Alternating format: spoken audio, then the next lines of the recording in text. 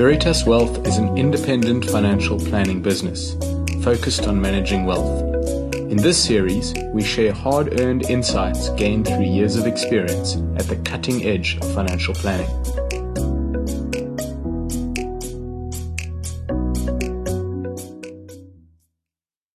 Welcome to Veritas Wealth, everyone.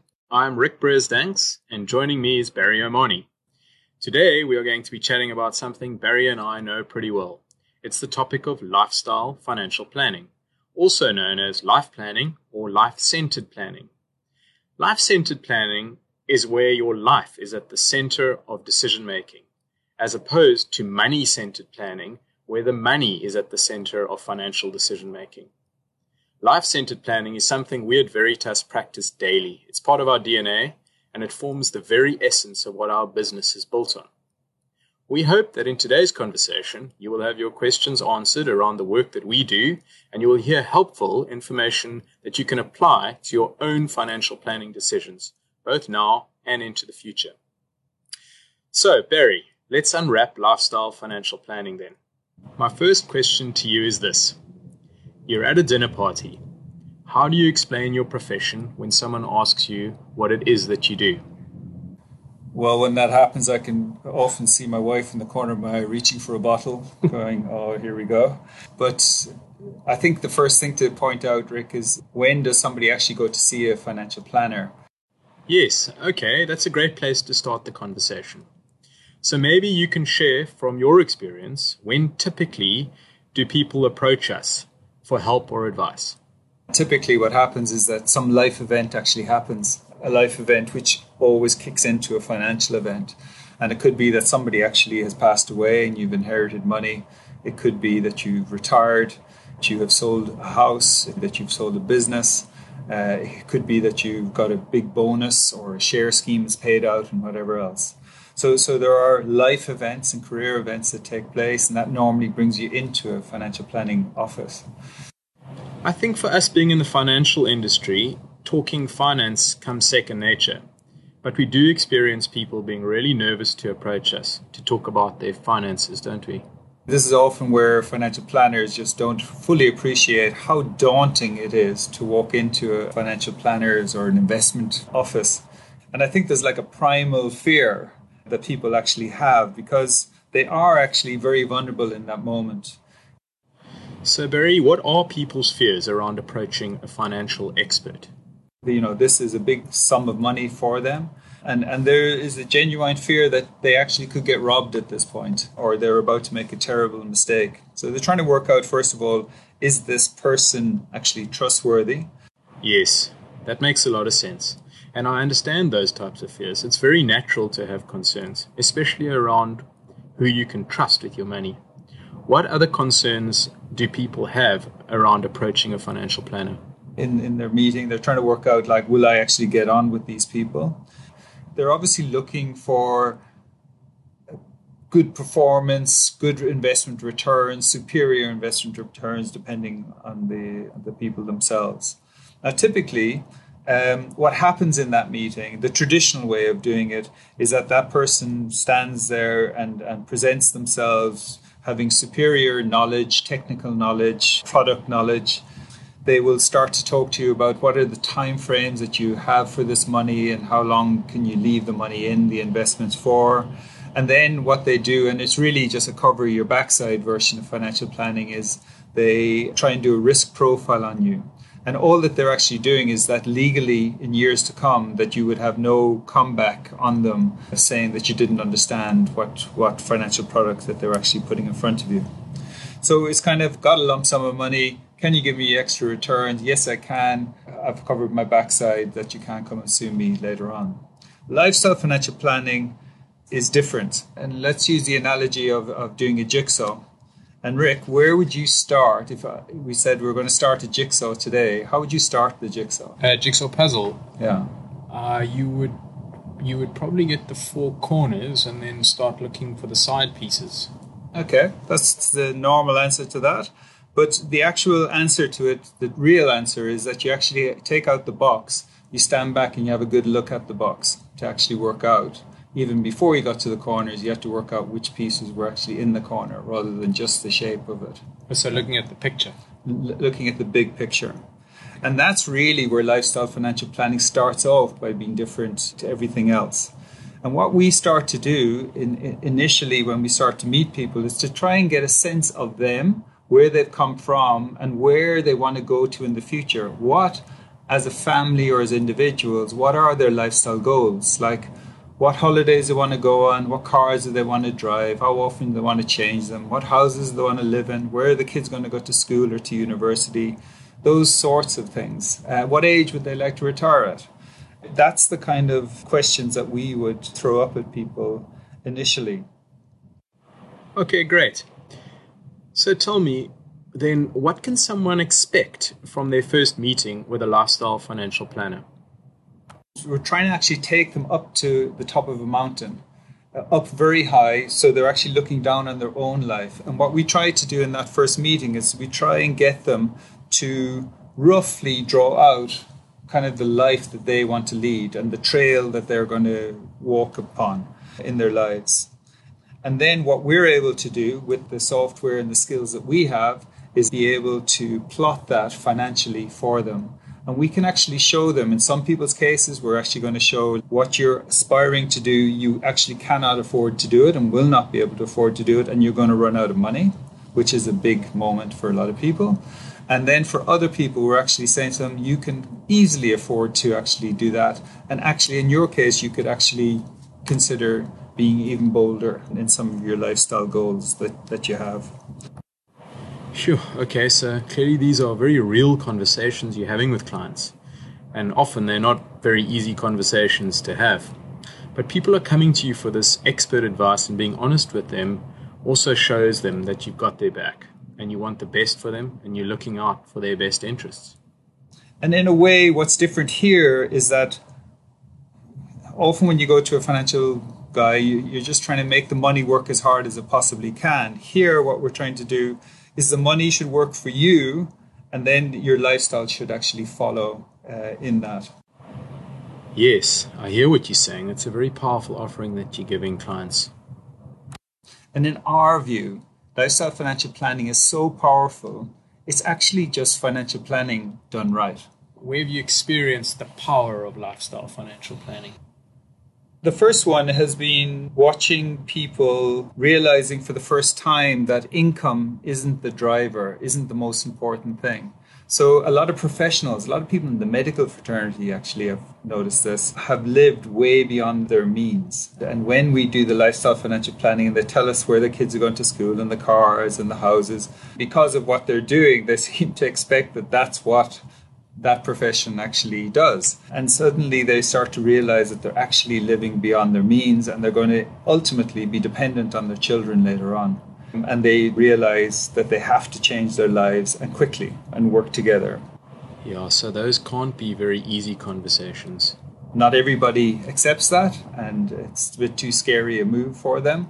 But many realize that they had a sense that they maybe were pushing it a bit too hard.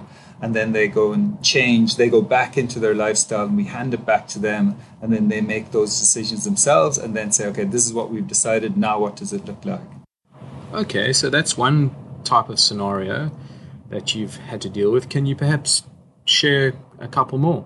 The second one is for me, the odd one, is that some people are actually living very frugally, want to actually go out, but maybe something in their past is holding them back. Maybe their parents ran out of money when they were young, or they had a very traumatic experiences. And when they say, I would love to drive that car, and we can actually show them and say, listen, you can afford that. Go there on Saturday. You can easily afford to buy that car or go on that holiday or go and see your kids in Australia every year rather than going every 3 years. And go and see your grandchildren. It's trying to encourage people to do that. So they're the two sides of it. Okay, that's really interesting. So do you have any other examples? Where I found it very powerful is when a couple are with us, one person is more in charge of the money and running the money, but that person dies. It's now to make sure that the non-financial person is comfortable in this process. And lifestyle financial planning is so brilliant in its simplicity because the power ends up in that person's hands again, because they can control what they spend. They can make their lifestyle decisions. Although they don't understand any of the market stuff and economic stuff and whatever, they don't need to. They know they can control what they can control, they're going to be in a very strong position. And I suppose the brilliant part of that is that they've met Veritas and worked with them and got to know them. So it's not being daunted and walking into a financial office for the first time. Yeah. And the other thing for us in our business, Rick, is like what we found is that all of the planners in our business give the same advice. Not just, the format of the conversations are similar. They're different characters, which we encourage. But there's a consistency of advice through this philosophy of lifestyle financial planning. Clients, when they come across another planner, if the other one wasn't available, they get that comforting feeling that actually there's a consistency and actually I'm dealing with a corporate, not just an individual here. Barry, just going back to that behavioral, getting somebody to spend some money on holidays or a car where they wouldn't normally do that. I mean, in your experience, is it powerful enough to make people change their behaviors? Or we've spent a lot of time in the last few years doing courses where we're trying to counseling courses where we're actually trying to help people to understand and to be able to tell us like what the issues are and what history that they have had over the years. So Barry, what can clients expect when going to meet a Veritas financial planner for the first time? Look, Rick, the way in which we do it is we try and get people to talk about themselves. And if you're anything like me, you don't mind talking about yourself at all. So people, I think people quite enjoy the meetings. Sometimes they're challenging, but they're very thankful, I find, in general, that you've challenged them and you've pointed out things that can actually have very long-term consequences, but they have enough time to change tact on it. What we're actually doing through lifestyle financial planning is we're actually going to hold up a financial mirror in front of somebody. Like any of us, if you stand naked in front of a mirror, sometimes it doesn't look too hot and not great, and sometimes it actually looks okay. And that's really what is actually happening. So there is a bit of a moment where we actually put in all of these lifestyle goals and the life that the people want to live, and now will they be able to afford it? And it's nearly like a roll of the drums kind of a moment, and suddenly it's kind of yes or no. And if the answer is no, then we as advisors, before we've even talked about the money, kind of hand it back to the client to say, listen, you can't afford to do that. Now it's a case you're in the trade-off zone. So now you need to have trade-offs. Like maybe you don't drive that car, you drive that car longer. Maybe you work a little bit longer. Maybe you cut back on the monthly spending. Maybe they don't go to that school, or maybe they don't go board at that school. There are all sorts of different things. But really the client is completely in charge of those. And we will just give you the financial consequences of that. So they sound like really positive meetings. I can hear what you're trying to achieve is the very best client outcome. And people enjoy that. For the people who are in control, it gives them a great deal of comfort that they actually are in control of their own financial situation. Or they want, and if they're not, they want to get into that position. When is a good time to come and see a lifestyle financial planner? The whole savings industry is actually around time. The earlier, the better to do it. To get into a savings habit, and those habits, and the earlier that you start to do those things, the power of that is, even it blows me away, to be honest. And I've been doing this for quite a while. Yeah, certainly something that I've noticed is that quite a few of our clients have already got their children coming to meet with us, children and grandchildren coming to meet with us quite early in life and learning about investing themselves. So the parents want their kids to have good advice as early as possible. They want their kids to be kind of pushed as early as possible into good money habits, and to give them a sense of how the big picture of financial stuff works as early as possible.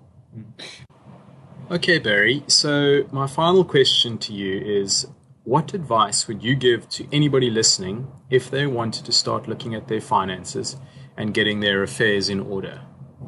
I think for me, what I've picked up over the years is probably 95% of people, 90 or 95% of people need a financial planner, need financial advice to remain disciplined and to push themselves through to end up with really good, comfortable retirements. And the starting point for this, for anybody, wherever you are, is to find a certified financial planner professional. So there's a professional designation in this. That's a very good starting point. In South Africa, that's held by the FPI. If you look up the FPI. The second thing that I would recommend is try and find people that believe in a concept called lifestyle financial planning. If you can find that, then I think you really are on the right road. Because lifestyle financial planning in the end is financial planning done right. The other thing that you should realize through lifestyle financial planning and hearing about it is that it doesn't matter whether you are a financial person or not a financial person. The great news is that you are actually in control. And the controllables are how you live your life, because spending is much more powerful than saving. The maths of it is quite an extraordinary thing. So you are in control. The lockdown and the coronavirus, which we've been through recently, has shown us that we can change our lifestyles. We can make changes, small changes, which will have significant differences to the outcome that we'll have later on in life. Thanks, Barry. That sounds like great advice. So thanks to everyone for joining us today. I hope that what you heard was helpful and that you will join us again for our next podcast. Bye for now.